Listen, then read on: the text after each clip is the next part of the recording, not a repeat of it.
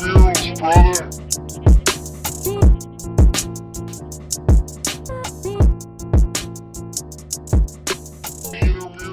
This is the Run Pod Option. I'm Marty. I'm Kyle.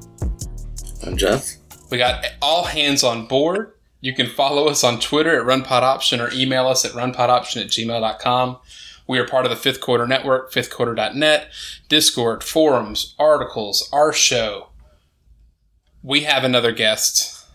We brought back Corwin Heller of the Juicing the Numbers podcast. Corwin, say hello. What's up, guys? Happy to be here.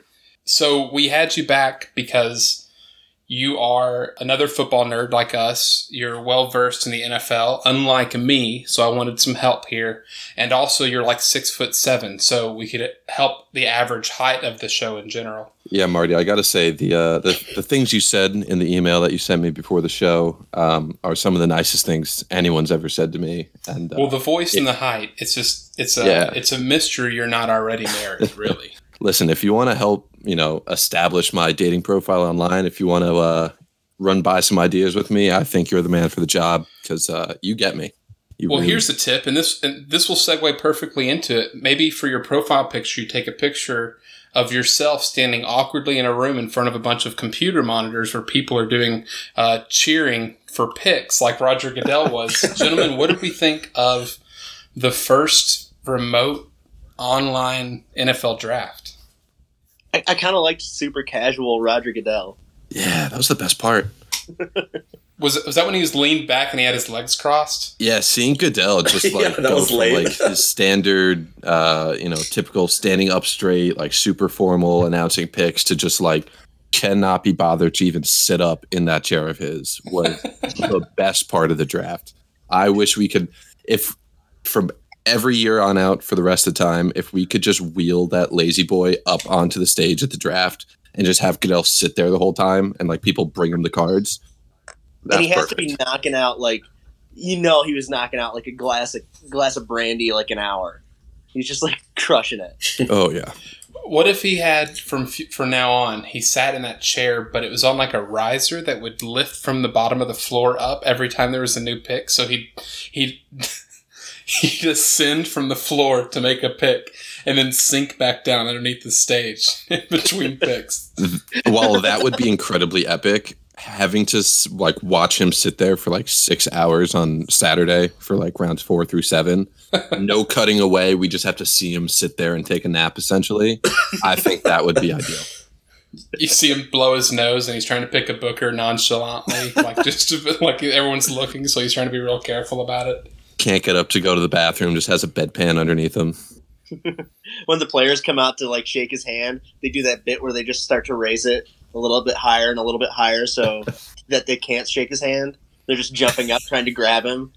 It's like the Geico commercial where he's got the dollar on the fish on the fishing reel and he's like, "Oh, gotta be quicker. Gotta be quicker than that." Oh, God. Did we like him playing up to the booze, the digital booze? I did it first. I thought it was funny, and then he kept doing it, and I just hated him even more. It's how dare you accept this? Yeah. I liked him leaning into it to begin with, and then after a while, I was like, okay, yeah, just let it happen behind you. Don't acknowledge it. Just go with it. And after a while, it was just cheerleaders for the team anyway. They didn't have enough fans to populate it, so it's just the cheerleader sitting there. It's because nobody doesn't have the right computer equipment to do it.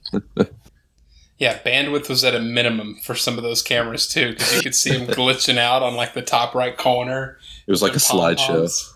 Marty, can you see my dad trying to set up a webcam to try to cheer on the Panthers? No, and that's fascinating because I wonder if they put out a blast for those cheerleaders and either sent them equipment if they didn't have a webcam. How much money they spent to be able to do things digitally. If nothing else, just how much they spent sending gear to coaches' houses for them to set up. So much. Dude, they sent a bunch to they sent all those cameras to the players too to set up. Yeah. Jeff, who was your favorite coach's room or GM's room that you saw?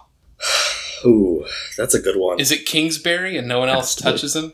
Because no, I gotta go with Mike Zimmer's baller like hunting cabin. Did you see that?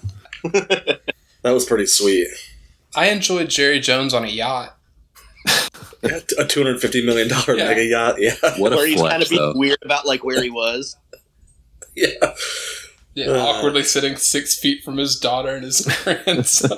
It was I mean, extremely awkward. those were all like very enjoyable, but Cliff Kingsbury's Parasite House was just on another level in my mind. Like It was. damn. You could almost hear the people in the basement screaming through the picture. Exactly. I also really enjoyed Matt Nagy's room. I don't know what even type of room it was, but like the weird playbooks and like just like prep info from like past games just as the wallpaper. Real creepy vibe and really fitting for Matt Nagy and the Bears. Well, especially with how the Bears draft panned out in general. It's no shocker. All your picks are like from third round to 7th round. Josh and I did a episode on Ryan Pace's tenure with the Bears. That's coming out tomorrow over at Juicing the Numbers podcast. Go listen. Oh my goodness! I'm absolutely listening. to that. Yeah, definitely. We are not kind to Ryan Pace and the draft class this year. I mean, we're missing the biggest bit though. We're missing the Vrabel household. Oh yeah. The guy potentially pooping in the background. The Titans Frozone. The kid in the crazy suit, The yeah. kid in the Frozone suit. Is that what the guy's name is from The Incredibles? Yeah. Frozone? Frozone. Yeah, the mullet, all of it. Vrabel, Just do a honestly, it's... I really like to imagine that kid always shits with the door open, and Vrabel had to sit him down and be like, "Listen, Bill, you gotta fucking do it for me tonight, man. I can't have you fucking this up." And he's just like, "I'm And he gonna, lost track of See him. the I'm reflection gonna in the fuck mirror. you up so bad, old man." Yeah. And then Frozone messed up his the angle for him to be able to see it because he kept a watchful eye on the door. And he's like, "I'll stand over here. I got you, Billy. You keep pooping over there." I also really like Bill Belichick's cozy three bedroom, 2 bathroom that he's got with his dog. Yeah. Yeah. Half the time it was just his dog at the computer. His dog's a real Dude. mastermind. Did you see the memes of like the lady yelling at the cat, but instead it was Bill Belichick's dog? Perfect. Yeah. It was fantastic. So- I was dying of laughter when that first popped up. That honestly might have been the highlight of the night for me. That first round. Just a fucking dog just chilling.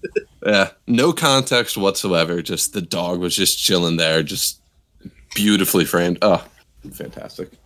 So before we get into best and worst picks or particular draft classes, I did want to run down, just keeping it, because we are a college football podcast.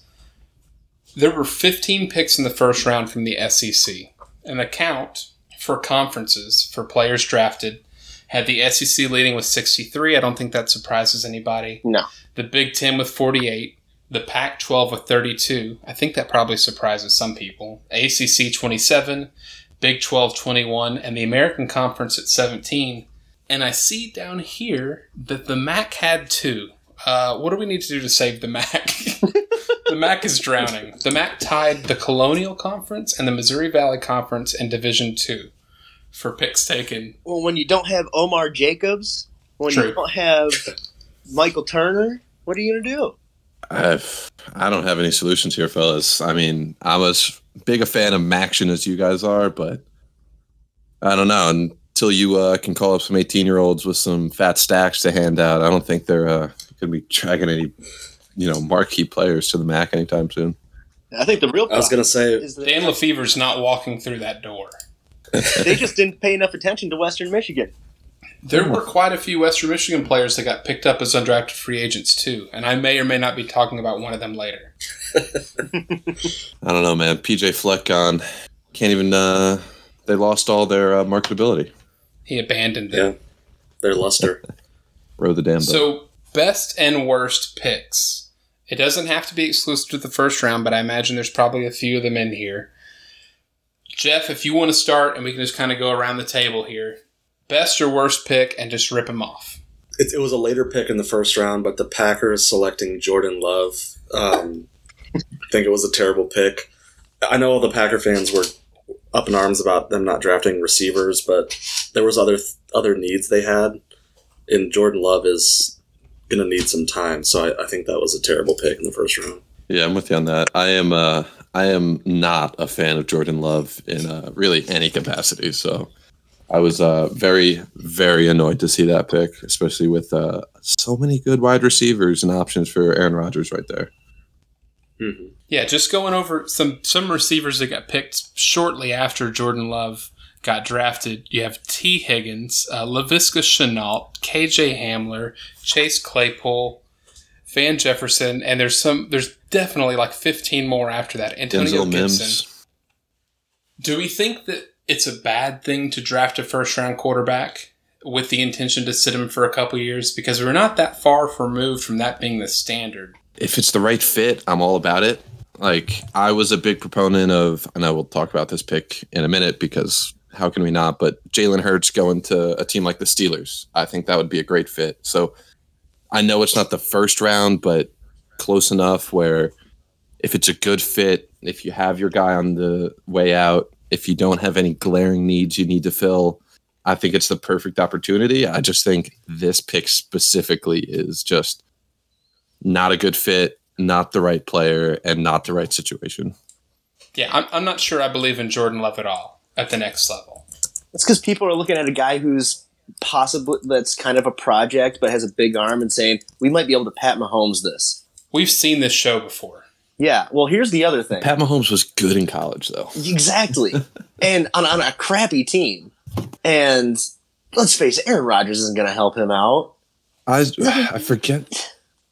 forget who it was, but I think it was Eli Manning with Daniel Jones, basically where Eli was saying, like, look, I'm not going to throw this guy out, and not give him the light of day, but I'm also not going to be like holding his hand, walking him through it. Like, I'm going to go through what I need to do.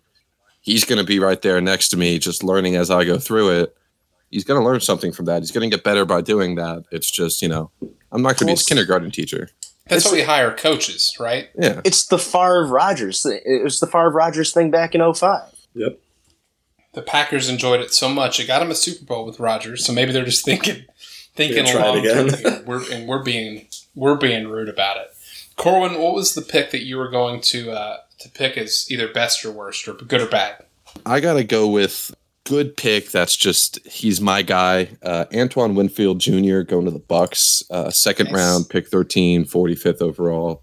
I viewed Winfield as the top safety in the class. I thought skill-wise could be a top 15 player. I know people are hating on him because he's a little small. Get the fuck out of here with that. I mean, the guy is uber productive, uber intelligent, excellent playmaker, excellent ball skills. I think he's going to be an all-pro level player.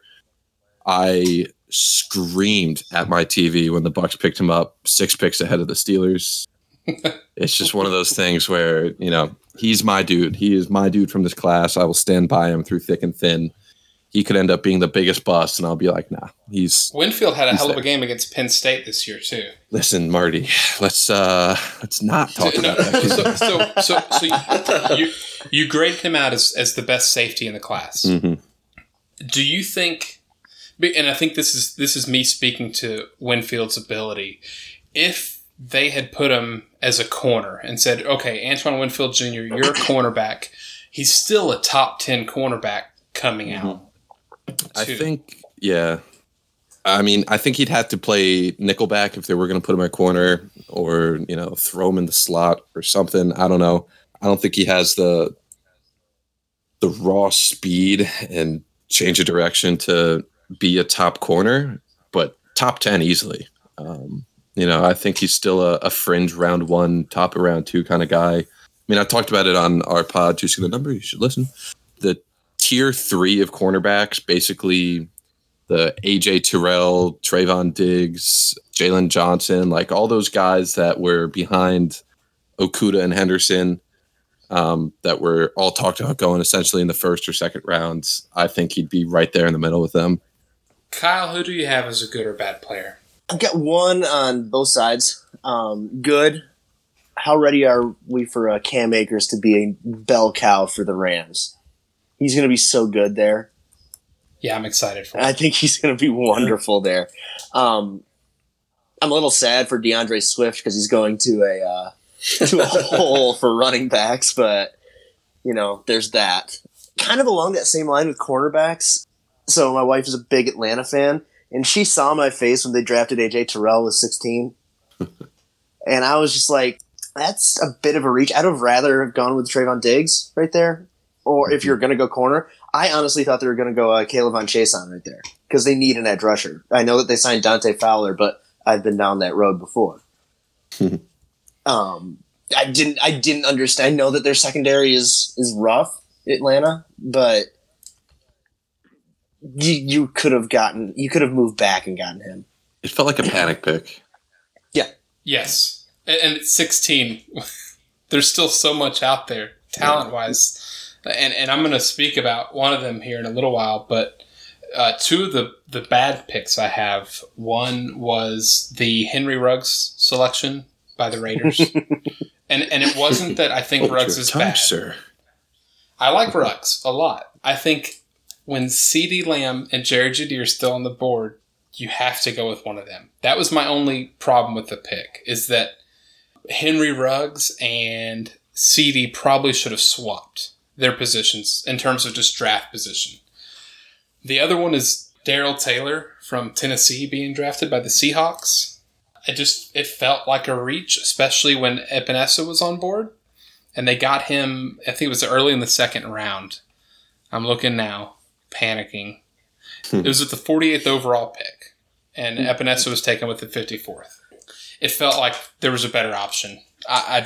Darrell Taylor was, at best, a good second defensive end for a couple years until he gets consistent. And I think AJ you could plug in immediately and he makes a difference on a team, especially with the Bills that he went to.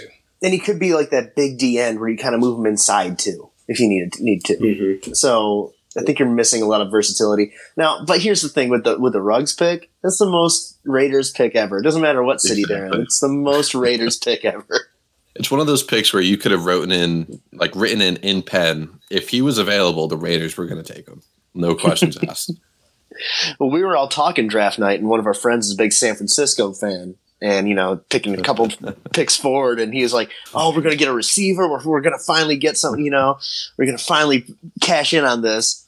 And he's like, maybe we'll get Ruggs. Maybe we'll get he's like, well, Tampa Bay's not going to take one. We're either going to get Lamb or Jeudy. And I was like, watch, the Raiders are going to pick Ruggs because of fast. And then they picked him. But then his dreams are dashed when San Francisco took Kinlaw instead. I just like on the Kinlaw pick, I'd like Kinlaw a lot as a player, but the 49ers trading away DeForest Buckner for that 13th pick and then taking a guy who at his best could be DeForest Buckner was just like, yeah, he's going to be a great player, Kinlaw, but I mean, come on. Like that's really how you're going to do it. Ugh. Yeah, it didn't make much sense to me. Yeah, one other pick. You guys were talking about Ruggs. I really liked Denver taking Jerry Jeudy at 15 because they also were pairing him with KJ Hamler. That's just going to be... and Sutton. It's going to be awesome. Yeah, and Sutton. And Fant, the tight end from Iowa that they got. Like, that offense, if Locke can get it going, is going to be really exciting. So that was an exciting pick. Locke is going to be the most important part of that whole thing because if he can even just be 75% good... there's so much speed on the field. That is insane. And if anything, it's interesting to me how the Raiders had like their overall draft, because I don't really have them on my list, but the Raiders went with some good defensive picks because they need it because of the division they're in. It's interesting to me how the Broncos kind of went with, all right, we're just going to keep up with Kansas City. We're just going to try to outscore them. And they've got speed all over that field. How perfect was that Clyde Edwards-Helaire pick, though, for Kansas City? One of the best. I'm so happy for him. I'm so happy for Clyde that he's going there. That's going to be so much fun for him to be able to just pick up where he left off on a high-powered offense. Oh, yeah. Like, I've seen the Brian Westbrook comparisons everywhere, and I'm just so excited to see that. Because, man, I miss Westbrook was the guy when I was growing up, and being able to have another guy with Andy Reid there, I'm excited to see that. He's going to be a monster. One of my I had two other good picks that I wanted to do. Epenesa is one of them, which I already kind of covered in that same conversation. Another one was another Broncos pick, since we're speaking about them, and it's Lloyd Cushenberry in the third round, getting what is probably going to be a starter at that stage. Felt like an incredible pick, and it's a really smart pick. Mm-hmm. Does anybody else have any other good and bads? I have two more day threes that I really like, and while we're still in the first round, I'll mention probably my least favorite pick in the draft, Damon Arnett, cornerback out of Ohio State, going to the Raiders. Terrible. Oh my God! Like I saw some stuff where he timed like a 4.6 40 at the combine, and I saw someone like break it down. We're like, oh no, he actually got like a 4.54, it was just a jumped clock, whatever it may be. And the Raiders said that they timed him at, 4.45. Whatever the real time is, he's still not fast enough to make up for the fact that he's not that great of a quarterback. He is like, I saw his ceiling being like end of the third round. I just don't get it at all.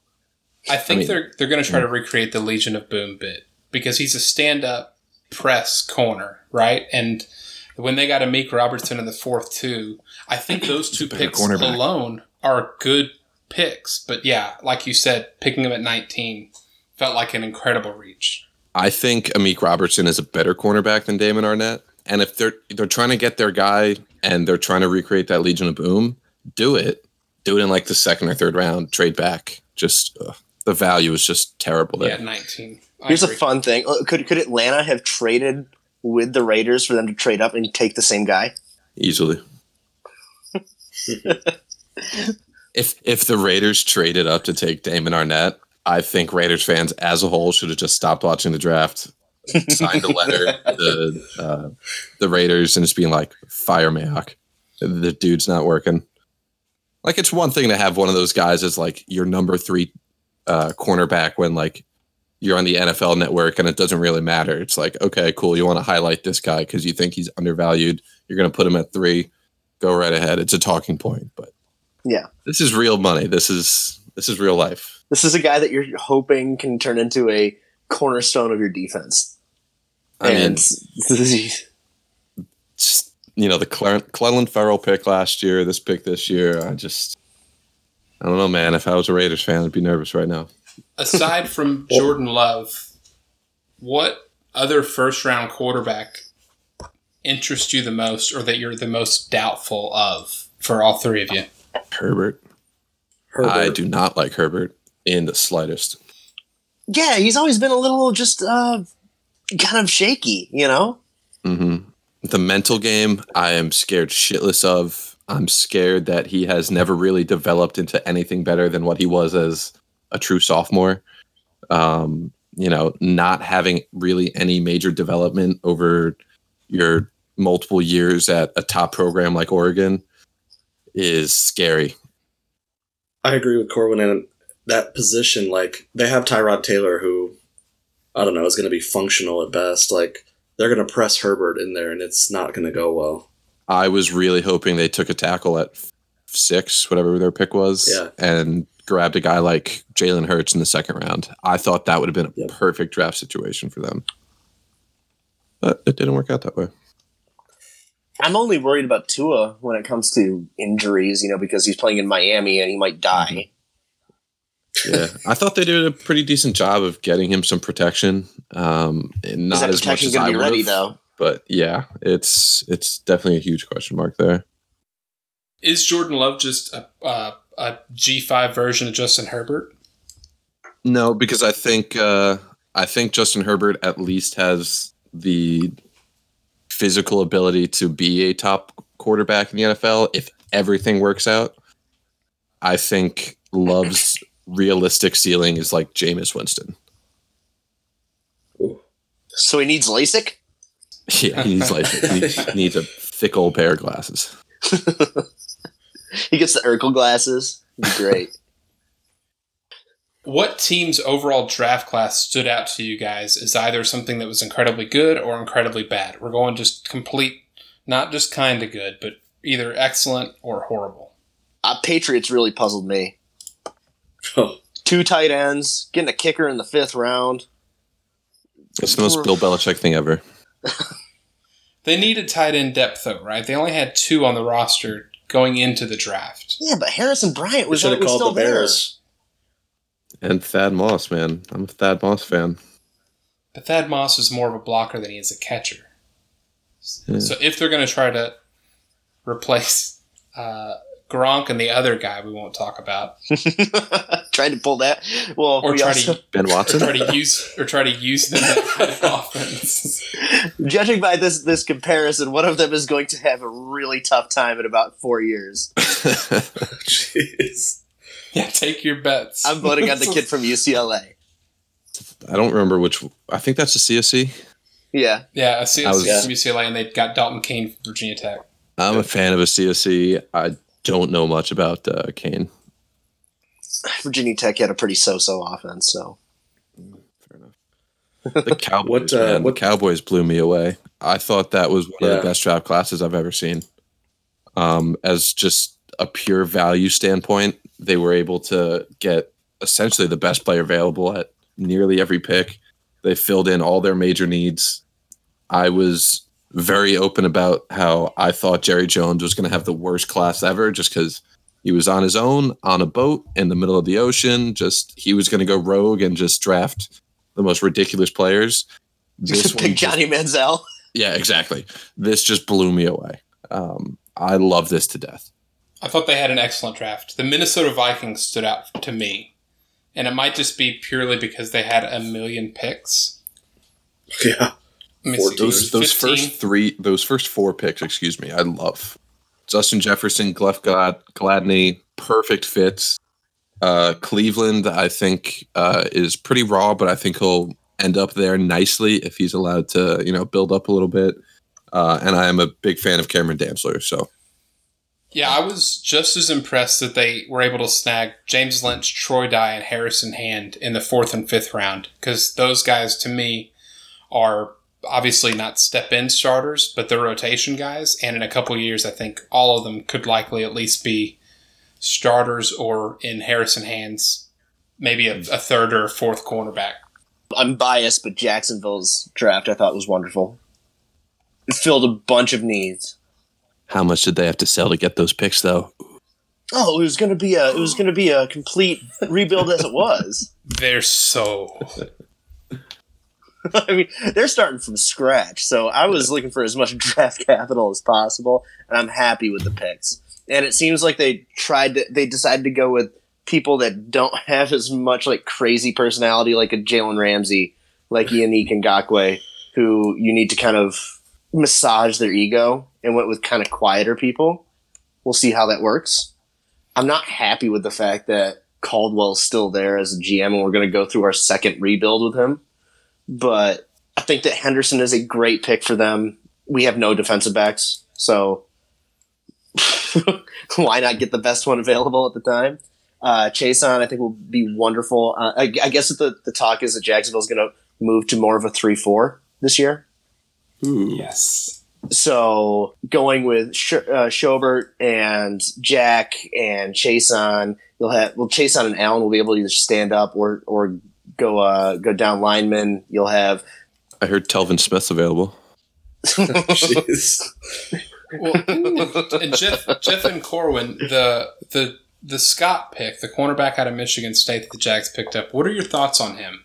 Because I saw Michigan State corner, and I don't remember seeing him play last year, and that might just be a bad memory. But what are your thoughts on that pick? He was never a standout guy to me. He was never really a top guy that really shut anyone down. I know, late 4th round pick, that's not exactly where you would find these shutdown guys, but he was never stood out to me as an NFL caliber cornerback. But I also didn't look into him too much. All signs are pointing at they want him to be a nickel to take over for DJ Hayden when he goes his separate ways. I kind of like the Ben Barch pick, because there's always some random offensive lineman from some no-name school that ends up doing well. And he looks like a big old dude, so I'm all right with that. Will you drink his milkshake? I will not because it will kill me. It has peanut butter in it. Let's talk about the milkshake. Do you know what the recipe is? Gatorade, instant grits, peanut butter. I'm googling right now. Sure. What cottage cheese? I think. Oh my god. There was all something things else. that you can eat maybe separately. banana.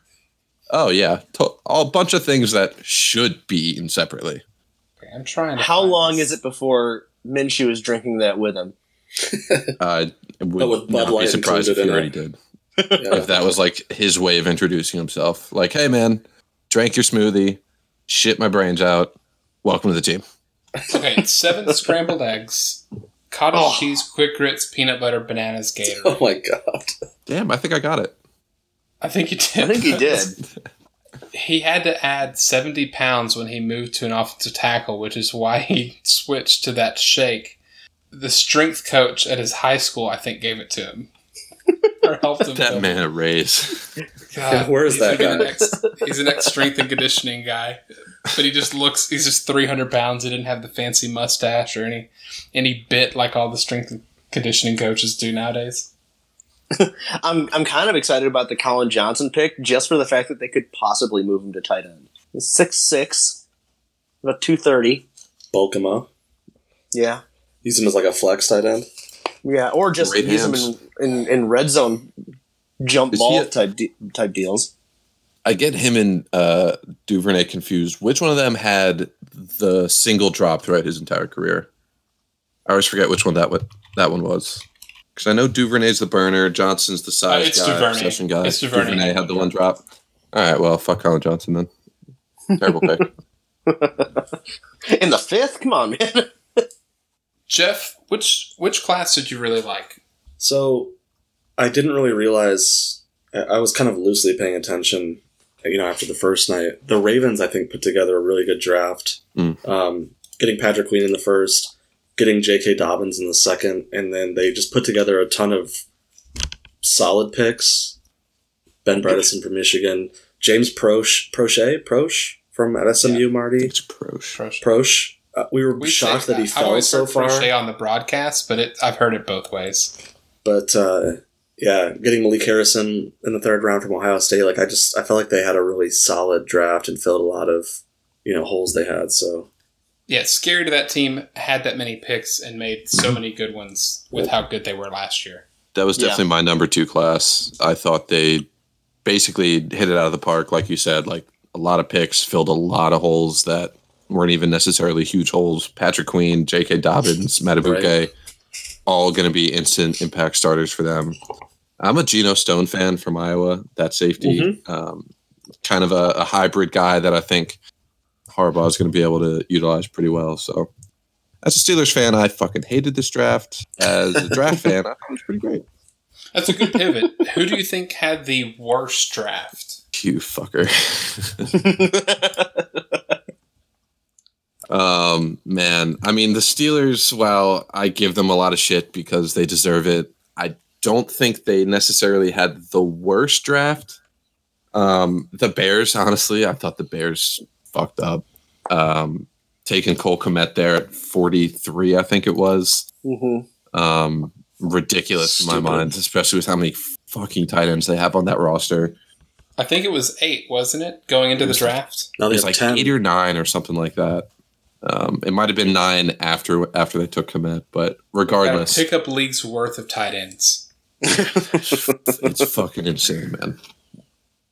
Steelers, though, I don't love a lot of the picks. I would have much rather seen other players taken, but I think it has a good amount of potential. I mean, Chase Claypool wasn't the guy I wanted them to take. If they were going to take a wide receiver, I'm more of a Denzel Mims guy, but at the same time, it's the Steelers drafting a wide receiver. I'm going to pass them the ball and say, do what you will. You guys know a hell of a lot more than I do and have that track record to show for it. The way the offensive coordinator, Randy Fichtner, was talking about it, I think he wants his daughter to marry him. I don't know. I'm a big Alex Highsmith guy. I think he has a ton of potential at edge rusher. Anthony McFarland was the one pick that drove me insane at the time because, I mean, we played against Maryland a lot. McFarland has never been a guy that, outside of that one Ohio State game, never really was a great player in my mind. I mean, Penn State shut him down pretty consistently. And looking at him, I wasn't a fan, even with all that speed. I really wanted Kayvon Wallace. He was one of those guys I wanted to mention for day 3. Fucking love him. Safety out of Clemson. The Eagles grabbed him a few picks later. I thought he had the potential to be a day 2, early day 2 kind of guy. But the more I look at McFarland, I see potential there. Dotson's a guy who can start after a year or two. Antoine Brooks, another guy from Maryland, I've heard such mixed feelings on him. He's either going to be a special teams only kind of guy or a guy that could come in and start for us instead of Terrell Edmonds, excuse me. I don't fucking know. And then Carlos Davis, nose tackle, 7th round. Who fucking cares? Jeff or Kyle, did any other draft that Corwin maybe didn't mention stand out to you as just being either baffling? I think one of y'all mentioned the Patriots earlier, but we kind of discussed that, or just flat out bad. I mean, the Bears are clearly like the worst draft out there. That they just really didn't do much.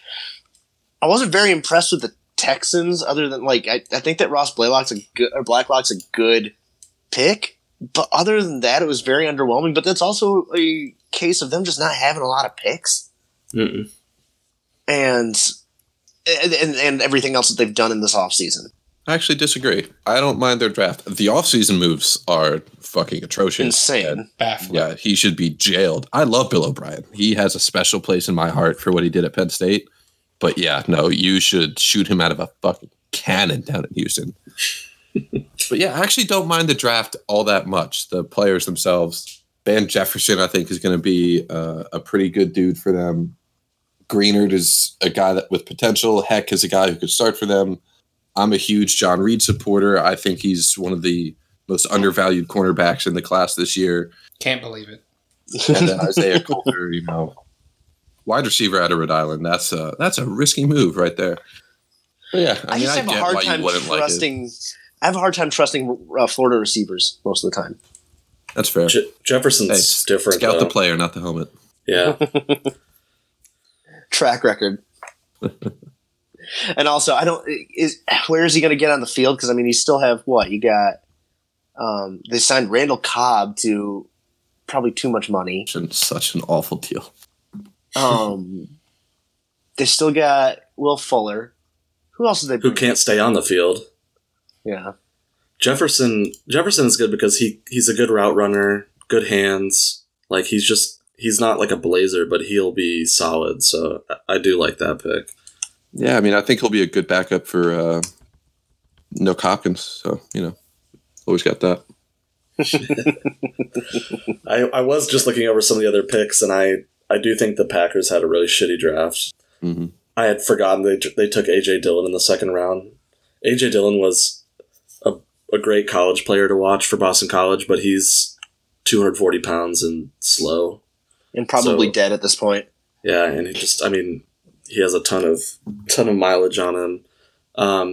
They got an interesting tight end, DeGuara from Cincinnati. But other than that, just not really a great... They took 3 linemen in the 6th round, which is... I don't know. Those are going to be backups or practice squad guys, and then a couple other guys. I guess if you hit on one of them, then it's a win because it is the 6th round. But yeah, to go guard, center, tackle, just draft a whole side of the offensive line and just say like, okay, cool. You guys are going to be practice squad, and we'll see if we can make it in a few years. I'd actually like to change my answer. The Bears at least had one pick that I liked in Jalen Johnson. The Packers don't have any. So if I can change my answer to the Packers having the worst draft, I'll throw that out. And the Jalen Johnson pick, though, is going to be subject to him being healthy, right? And 3 shoulder surgeries. That's a rough history. A follow-up to the Texans. They also signed Brandon Cooks in the offseason. Wow. So they have all these receivers. So that makes me. Why are you drafting another receiver in the 2nd round? Because they fired their GM and never replaced him. Yeah, I don't know what they're doing with O'Brien being GM. Just let him be a coach. Yeah, so stupid. I think Chip Kelly did a better job. I might have. Just producing on the fly here, do you guys have some undrafted free agents you'd like to talk about as well? I have some names that I can throw out there. I'll let you guys go ahead, though. Okay, so I can't remember exactly what I sent you guys, but I had fun names that are going to get a chance, and then some players that I actually think have a decent chance of staying in the league and doing something, which is, as we know it, pretty rare for a lot of undrafted free agents. But I do think maybe this year could be different, just due to the fact that everyone except for Shea Patterson that attended the combine got drafted. I honestly still can't believe he got signed. Who ended up picking him up? The Chiefs. The Chiefs did. I'm gonna groom him. A tackle dummy. Just tape him to one of the tackle dummies. For real. But I think it showed just how much the effect the coronavirus thing had, because there were so many senior days and pro days that didn't happen and that scouts couldn't go to. So there's a lot of just pure film that was having to make these, that led to some of these decisions. I'm going to start, and one of the names that I have on here is Hunter Bryant out of Washington, the tight end. Jeez. He signed with the Lions. Yeah. I was so surprised Jacksonville didn't take him in like the 5th round. I was like, he's right there. You need a tight end. Then we took the dude out of Georgia Tech in like the 6th. There's gotta be a giant red flag that's just being kept a hush-hush secret, because it's got to be his injury history. Yeah, because he was an early round pick projection.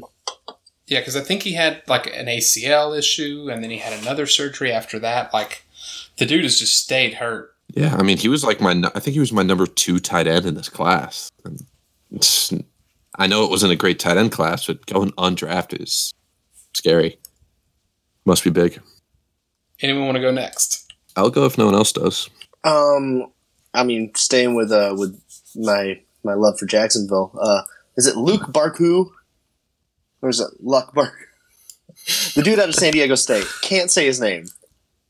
But he's a defensive back, and San Diego State was a pretty damn good defense. Yeah, you say his name. L-U-Q. Luke Barku. I don't know what's hard about the... That's the first thing I said. You laid out on me. I mean, I'll stick with Jacksonville. I thought them picking up J.R. Reed was a huge win for them. Yeah. I mean, he was the Thorpe winner this past year, right? Out of Georgia? Yeah. Well, I know he's a safety out of Georgia. I'm assuming he won the Thorpe because that's what I remember.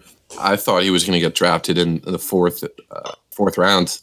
I think that's a huge, huge win there, because I think he's a guy that can produce right away, in my mind. The Thorpe was Delpit. Really? Delpit won? Okay. Well, he was a finalist at least. So. And you also brought in Daniel Thomas from Auburn, in the draft. So we'll see what happens. You got a bunch of safeties. They need help in the defensive backfield. So why not? I kind of like. I'm kind of intrigued by Khalil Tate going to the Eagles. Yes, dude. Yes. That's all I got. He wasn't on my list, but I almost put him there because he's obviously not going to be a quarterback for them. Is he going to be Greg Ward Part 2? Yeah, they just keep drafting quarterbacks and turning into receivers. They just let go of Greg Ward, didn't they? No idea. I honestly think so. I think you might be right on that one. I don't know. They have so many weird moves with wide receivers over in Philadelphia, so who knows? It's just weird for them to pick up Tate and also have Hurts that they drafted at the same time. Mm-hmm. Not because, I mean, they both have different running styles. Hurts could actually maybe be a quarterback down the road. I don't think Khalil's got it in him. But to have a wildcat type of scenario with Khalil and Hurts back in the backfield, basically having your smash and your dash, yeah, but also both of them being able to throw a ball, is pretty freaking cool. Mm-hmm. I'll bring up a guy, Steven Gonzalez, another Penn Stater. I know I'm biased. Fucking throw it in my face. I don't care. Getting picked up by the Cardinals. They need some help with that interior line. I'm very surprised he wasn't drafted. I think he's a very high floor, low ceiling guy. Not the most athletic, but very technically proficient. If they had an actual offseason this year, I thought he would be able to push for a starter or backup role. because it's not like the competition there is going to be super fierce. So, name to watch out for. I'm going to rip through some offensive players that I had. Brandon Polk, receiver out of James Madison, former Penn State receiver, got picked up by the Rams, 5'9". Dude runs a 4.28. He averaged 16 yards per catch. He could be really dynamic. 4.28? Yeah, dude. What? It's stupid fast. Where was that at Penn State, my man? Come on. He didn't get on the field much. Just looking at the stats, it looked like he maybe had like 30 catches max. Because he wasn't fast enough to get on the field. Exactly. They kept on calling his name, but somebody else would beat him out there. The problem is he keeps running the other way. He runs really fast. He just runs backwards. Damn. One of those things you'd hope they'd be able to coach out of him. Another receiver was Omar Bayless out of Arkansas State. Got picked up by the Panthers. The dude is just pure production. Mm-hmm. So I think he could, in a few years, if given the chance, could be a pretty good slot receiver in the league. Levante Bellamy, the running back out of Western Michigan, signed with the Broncos. Running back, Denver Broncos. I don't have to spell it out for you. He's destined to do some good things, and he will immediately contribute as a returner too. And then Bryce Perkins, Virginia quarterback, signed with the Rams. It just kind of interests me. Feels like he could make the next step eventually, and he was a lot of fun to watch. I was surprised Anthony Gordon didn't get drafted. Quarterback out of yeah, he got picked up by Seattle, didn't he? Yep. I thought he was better than Gardner Minshew was last year as a prospect, but I guess the mustache really did Minshew in. Well, you're also looking at a Jacksonville front office that is really, really smart.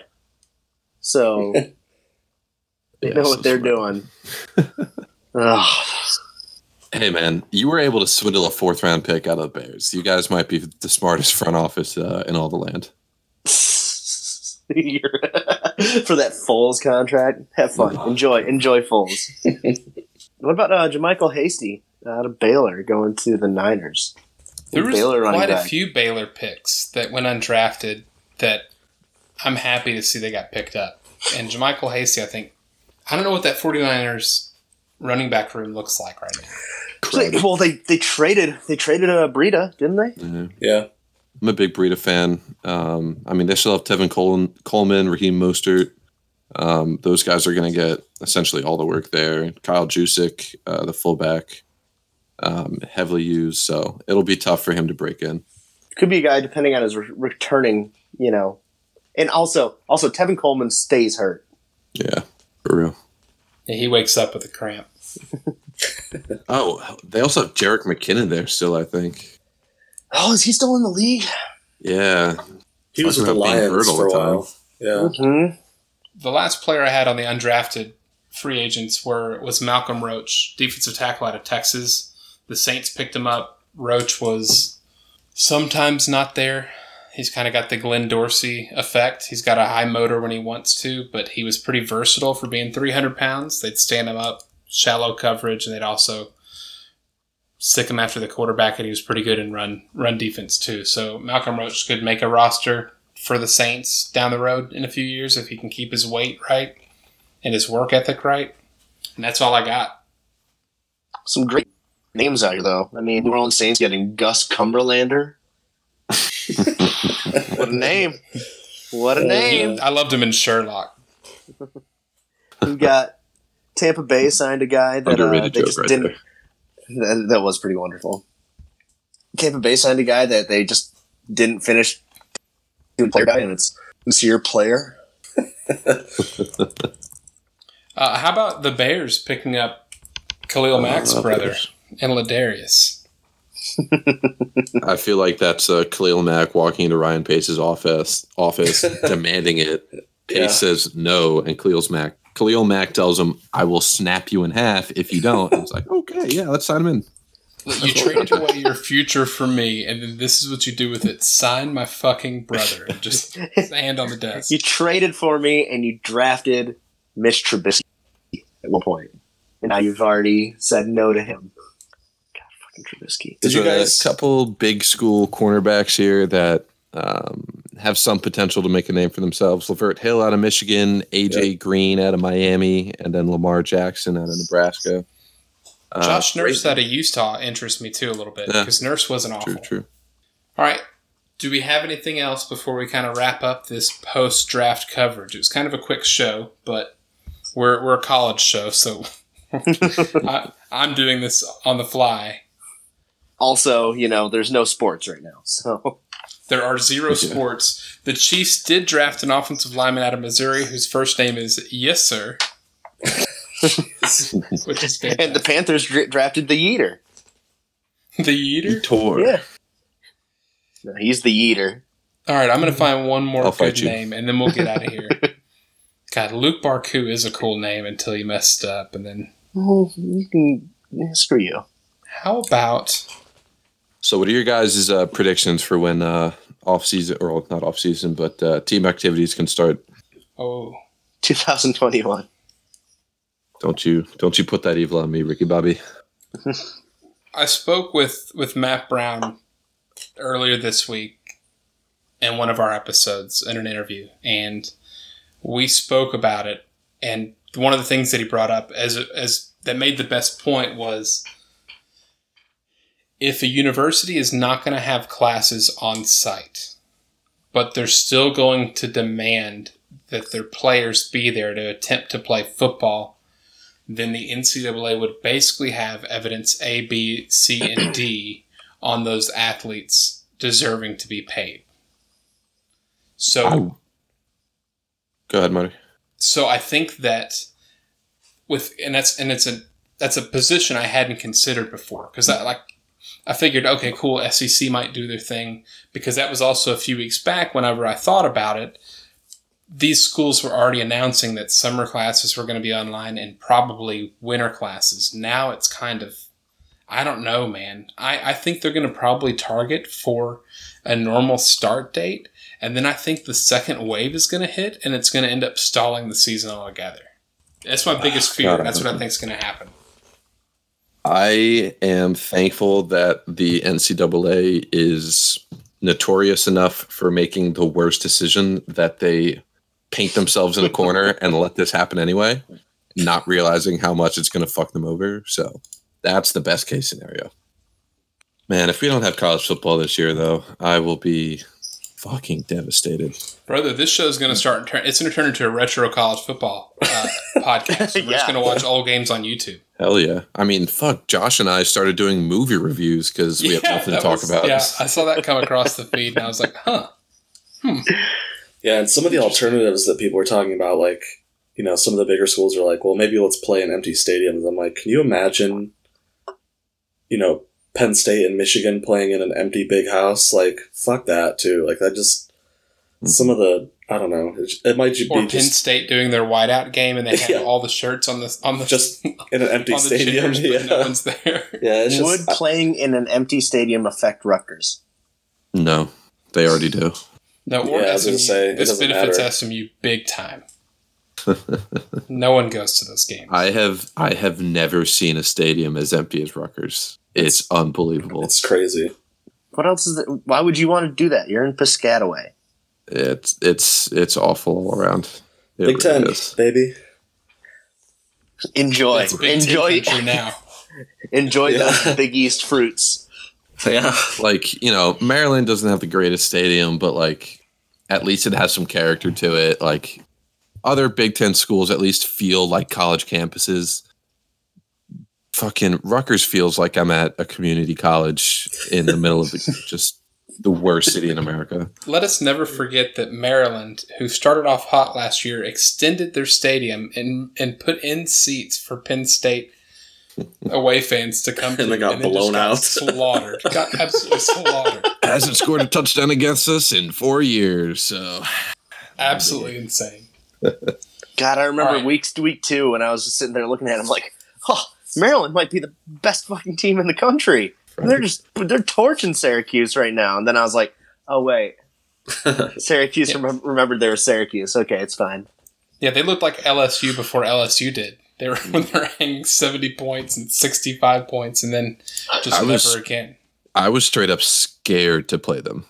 I thought this was it. I thought this was the year that we get, like, I thought this was Temple sacking us 10 times and beating us for the first time in 77 years. Like, I thought this was it. This was the year Maryland just finally kills us and we will never hear the end of it. But the second quarter, I was fine. Nope. Yeah, second, you already headed home. Getting on the plane. All right, gentlemen, if there's nothing else, or if you want to put any final thoughts, let's do it. And if not, you can go ahead and say goodbye. See you later. Sayonara. Jeff, get a. I do have goodbye. a final thought. With 14 picks, how bad is LSU going to be this year if we do have football? You know, the FPI projected them, I think, 9-3 or 10-2 still. That would be really good. I don't believe it. I don't believe it at all. I don't believe it. What do you think they're going to finish at? Without looking at their schedule, I would say on the safe end, like 7 wins. Wow. Yeah, I think 8. I think 8's not unreasonable. I think you lose to who you're supposed to. You know, if you're going to lose to Bama, you'll lose to Auburn. And there's probably 2 games in there that you'll lose to. I forgot they lost Brady and Aranda, too. Like, they're replacing their whole coaching staff. Yeah, and they've got the oldest staff in FBS, I think, too. So that'll be interesting to see if those old hats have any innovation left and just dust marks left behind by Brady. No, Aranda at Baylor is going to be interesting too. Power eye, all day long. Run the wishbone, baby. We're going back to the Mettenberger days, brother. Oh, God. We're going to get into projections for next season, just assuming they're going to have a season soon. So, Corwin, we'll have you back on the Big Ten preview. Love to hear it. Cool. I always love coming on here. Cool. Gentlemen, let's say goodbye and let's go get ready for a busy Monday at work. Hey, listen to Juicing the Numbers podcast. Juicing the Numbers podcast, Corwin. That's do that. Juicing Pod, right? Yes, at Juicing Pod on Twitter. Email us at juicingpod@gmail.com. No dot. .edu/co.uk. Listen, Josh does this every single episode. He always asks if I want to give it a shot. I always say no. I'm going to fuck it up. Here's my chance, and I fuck it up immediately. Lo and behold, I'll edit it all out. No, I won't. No, I won't. Jeff, Kyle, Have a good one, everyone. And, That's all. Stay safe out there. Watch out for Telvin Smith. Ooh. Ooh, yeah. He's got money and he's bored. bye, y'all. He's got money and he's bored. Hi, my name's Joshua Tracy, And I am Corwin Heller. and we are the hosts of a statistics and sports podcast called Juicing the Numbers. We cover the NFL, college football, MLB, and the NHL with anything that we like to talk about in between. If you like sports and the numbers behind it, come check out our show, Juicing the Numbers, on iTunes, Spotify, Stitcher, wherever you find podcasts. Hit us up on Twitter at JuicingPod.